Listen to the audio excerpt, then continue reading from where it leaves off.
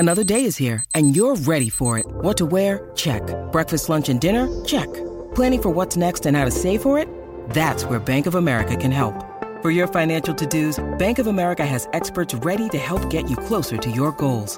Get started at one of our local financial centers or 24/7 in our mobile banking app.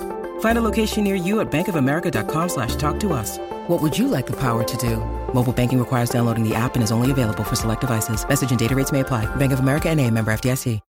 When you need mealtime inspiration, it's worth shopping Kroger, where you'll find over 30,000 mouth-watering choices that excite your inner foodie. And no matter what tasty choice you make, you'll enjoy our everyday low prices, plus extra ways to save, like digital coupons worth over $600 each week. You can also save up to $1 off per gallon at the pump with fuel points. More savings and more inspiring flavors make shopping Kroger worth it every time. Kroger, fresh for everyone. Fuel restrictions apply.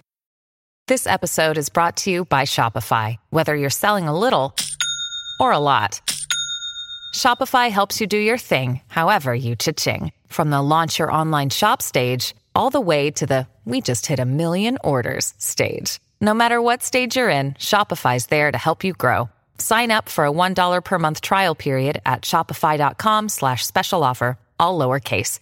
That's shopify.com/special offer.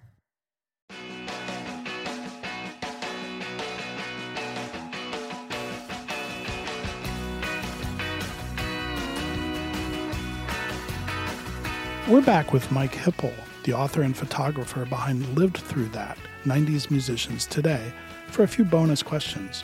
Thanks for joining us again, Mike. Can you tell us what are your favorite artists from the 90s? I know that's a tough one. Yes. So I have so many. A couple from the book. Lush is a big one. Belly was a big one. Love both of those bands. Fountains of Wayne, I think I mentioned in the other podcast, another big favorite from that time period. Other big, I also mentioned the Sundays being a kind of a starting off point that I wanted for the book, but didn't get. I love them so much. Juliana Hatfield, another Boston person. Lemonheads, another Boston band. Some of that British music like Blur and Soup Dragons who are in the book, love them. Beck, who's had a career that goes way beyond the 90s, love Beck. Saint Etienne, still putting out great music as well. Primal Scream, like there's a ton of bands that I just love from that time period. But that's just a smattering. What about your favorite records? Give me 3 from this era that everyone should know. Oh gosh, I will definitely admit to your audience that you did give me this question in advance, and I was trying to narrow this down, and I have. Oh gosh. Okay. So let's start off with Sleater-Kinney's "Dig Me Out." I'm up here in Seattle, and they're from Olympia. I didn't really know a lot about them until that time period. I went into a record store back in the days when you'd go into record stores, and I was just flipping through the stacks. The woman behind the counter put on the Sleater-Kinney "Dig Me Out" record. And I immediately was like, what is this? And I went out to the counter and I'm like, I said, what is this? Like, I need to own this. And she's like, oh, it's Sleater-Kinney "Dig Me Out." It's not out yet. It comes out next month. We just have an advanced copy of it. And I'm like, oh my God, I have to remember that. I have to come back and get this. Cause it was definitely something that like came out of the speakers and like grabbed you and you just felt this instant connection with it. Like, what is this? The voice was just so amazing and incredible. It just grabs you. So that would be the first one that I can definitely just point to as a strong contender for one of the best albums of the 90s.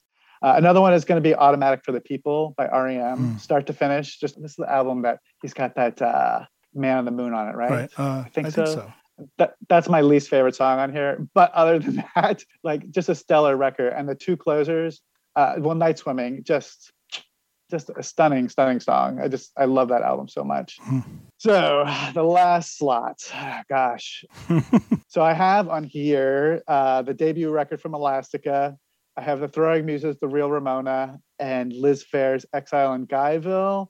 And I think those are going to have to be the runner-ups. And I think for number 3, I'm going to go with Portishead's "Dummy." Oh, wow. Just because, everybody heard that song, "Sour Times." We heard it all the time, right, on the radio. And a friend of mine had asked me, she goes, "Oh, I've got these tickets to this band Portishead. Do you want to come with me? Because my friend can't come." And I'm like, I'd known that song. I kind of liked it. I'm like, sure, I'll go to that. So I went, and it was the most amazing experience. it was just so great. They played this movie on a screen on the opposite side of the venue. So everybody's backs are turned and they're looking at the screen, and there's a soundtrack to it, right? And at some point, the band is actually coming on stage behind you, and they're slowly taking over the soundtrack to the film that you're watching. And all of a sudden, Beth Gibbons starts to sing, and you turn around and she's just a magnetic performer that she's just hanging on the microphone stand, a cigarette hanging out of her mouth. It was just remarkable. It was just a remarkable show. And I went out immediately and bought the record, and start to finish, that is a classic record too. So that'll round out my top 3. That's a good list. Finally, it seems there's a new music documentary dropping every week these days, and maybe it's because we're all confined with COVID that you're searching for things, and it's a good time for that. I'm wondering if you know of or have any favorite docs of bands of this era.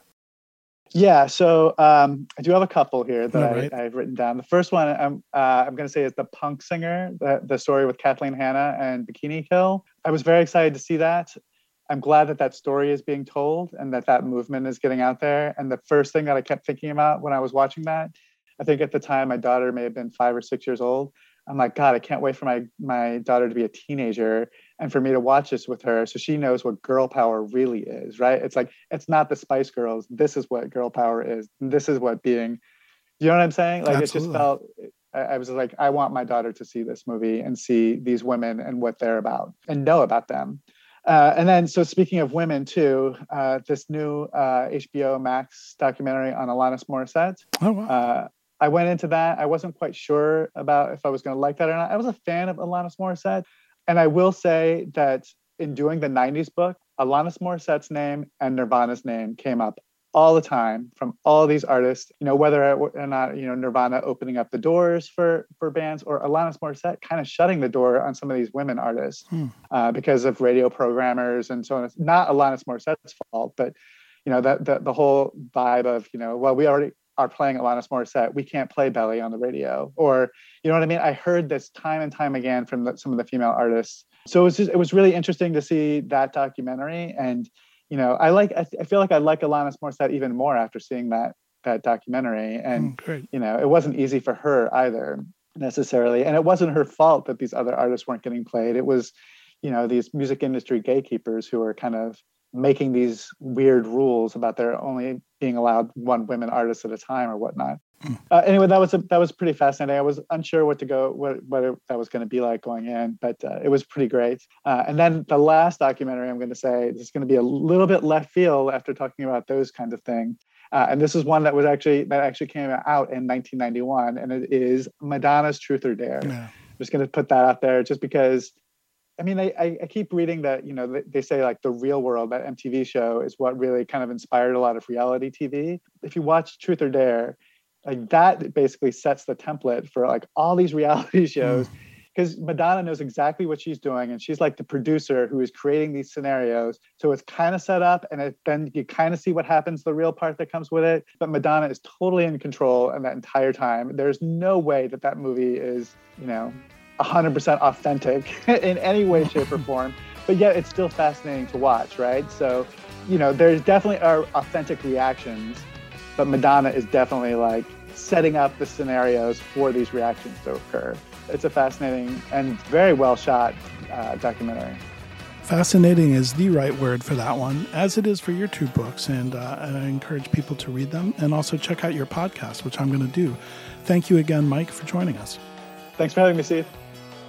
If you enjoyed this teaser, have a listen to the complete podcast episode on your favorite podcast provider. Please follow, subscribe, and share. And thanks for listening to All Music Podcasts, a member of Pantheon Media.